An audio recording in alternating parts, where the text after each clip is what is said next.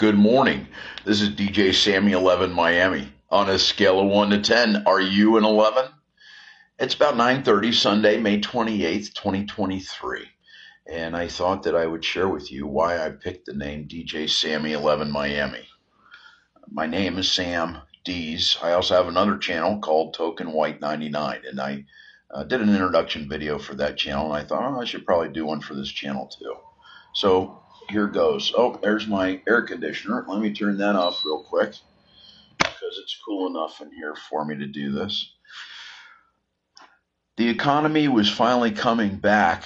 I was working just in a miserable place for me, and the economy was coming back. So it was time to make a decision if I was going to get back into private entertainment or get back into club entertainment as a DJ. And I thought, I really got something to prove to myself. And so I challenged myself to end up at a major club in Miami as a DJ in 36 months or less. And if I didn't make it in 36 months or less, well, then I was going to hang up the headphones and the microphone and go do something else. But otherwise, I would be able to, say that, I'm one of the best DJs on the planet. That's kind of really what it was about for me. Not to prove it to anybody else, though, just to me.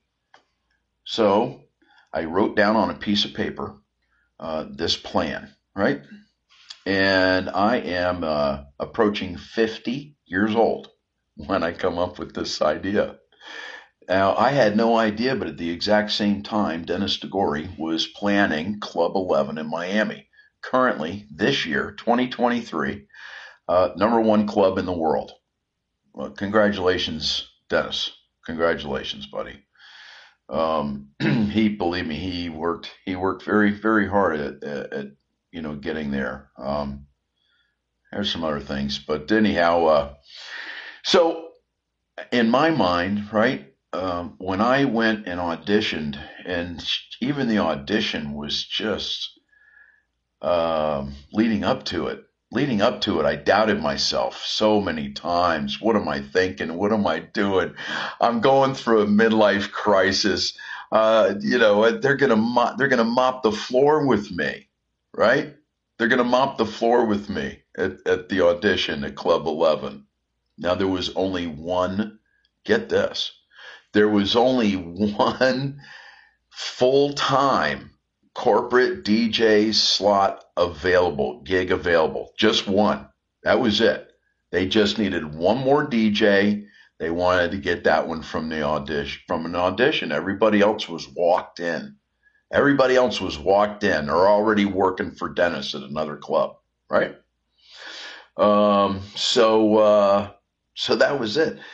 So I show up. There's 40 other DJs there. There's 40 other DJs there, and a lot of them I know, been in the business for a long time, right? And I'm sitting there and I'm waiting my turn. You showed up, you put your name on a piece of paper, and they called you when they called you. I did go to them after a few DJs because I'm listening to the talent. I'm going, man, I know once they hear me, it's just going to be all over, right? It's just going to be all over. Because I'm listening to the auditions, I'm going, I know I got this guy. And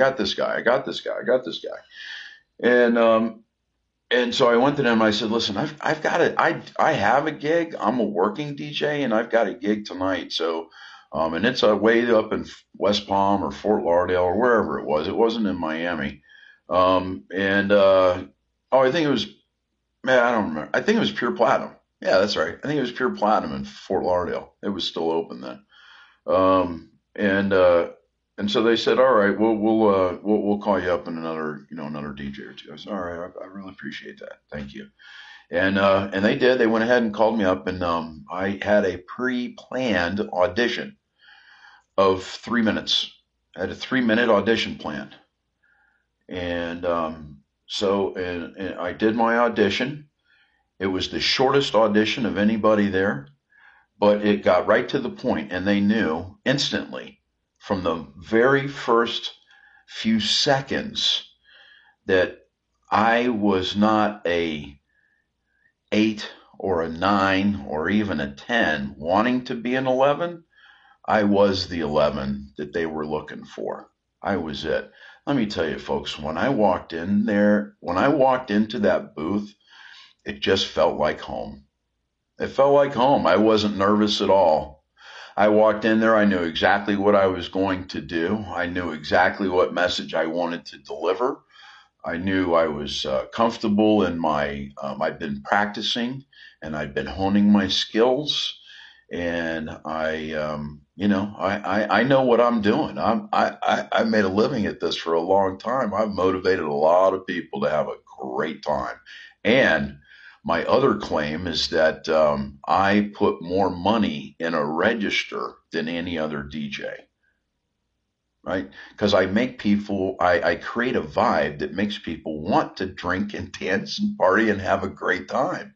And they don't mind spending the money. And the best part is at the end of the night when they leave, they always say the same thing. That's the best money I ever spent.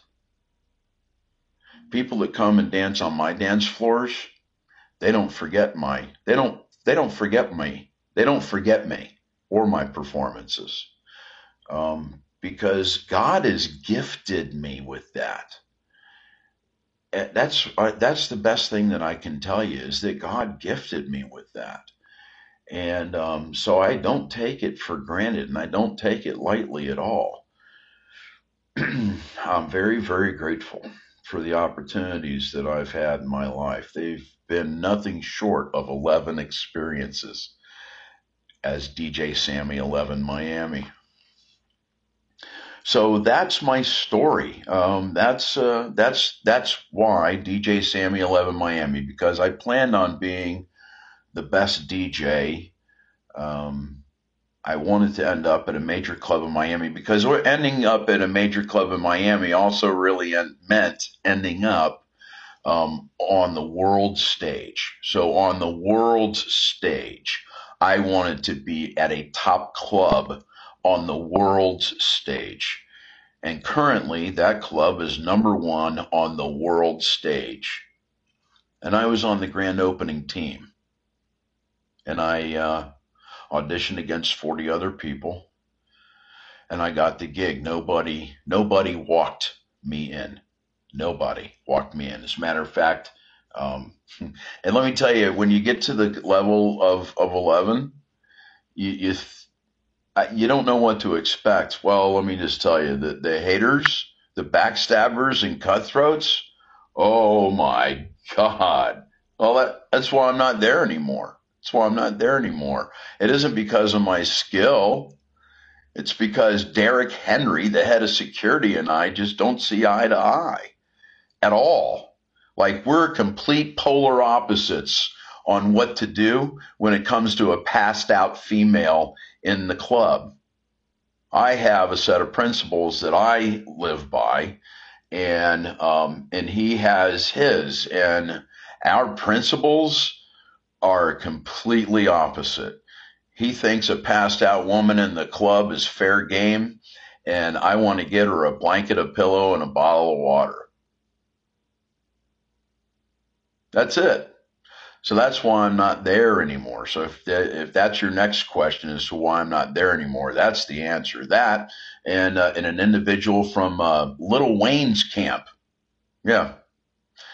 See, that guy did a solid for Derek Henry's nephew. He introduced him to Lil Wayne one night over at Live at the Fontainebleau. Well, he was stealing $1,000 glasses of champagne, and I complained to Derek Henry about it. So him and Derek Henry had a couple of guys, 3 guys come by to give me a tune-up. They forgot that I carry. So I told the manager on duty, I said, if you don't throw these guys out of here right now, they're liable to get shot because I got my gun on me and they're here to give me a tune-up. I know exactly why they're here. And so you better get them out of here. Well, he told the office something else. He told them I was actually waving the gun around. That never happened. I just told them if these guys try and throw a fist at me, I'm going to shoot 3 of them.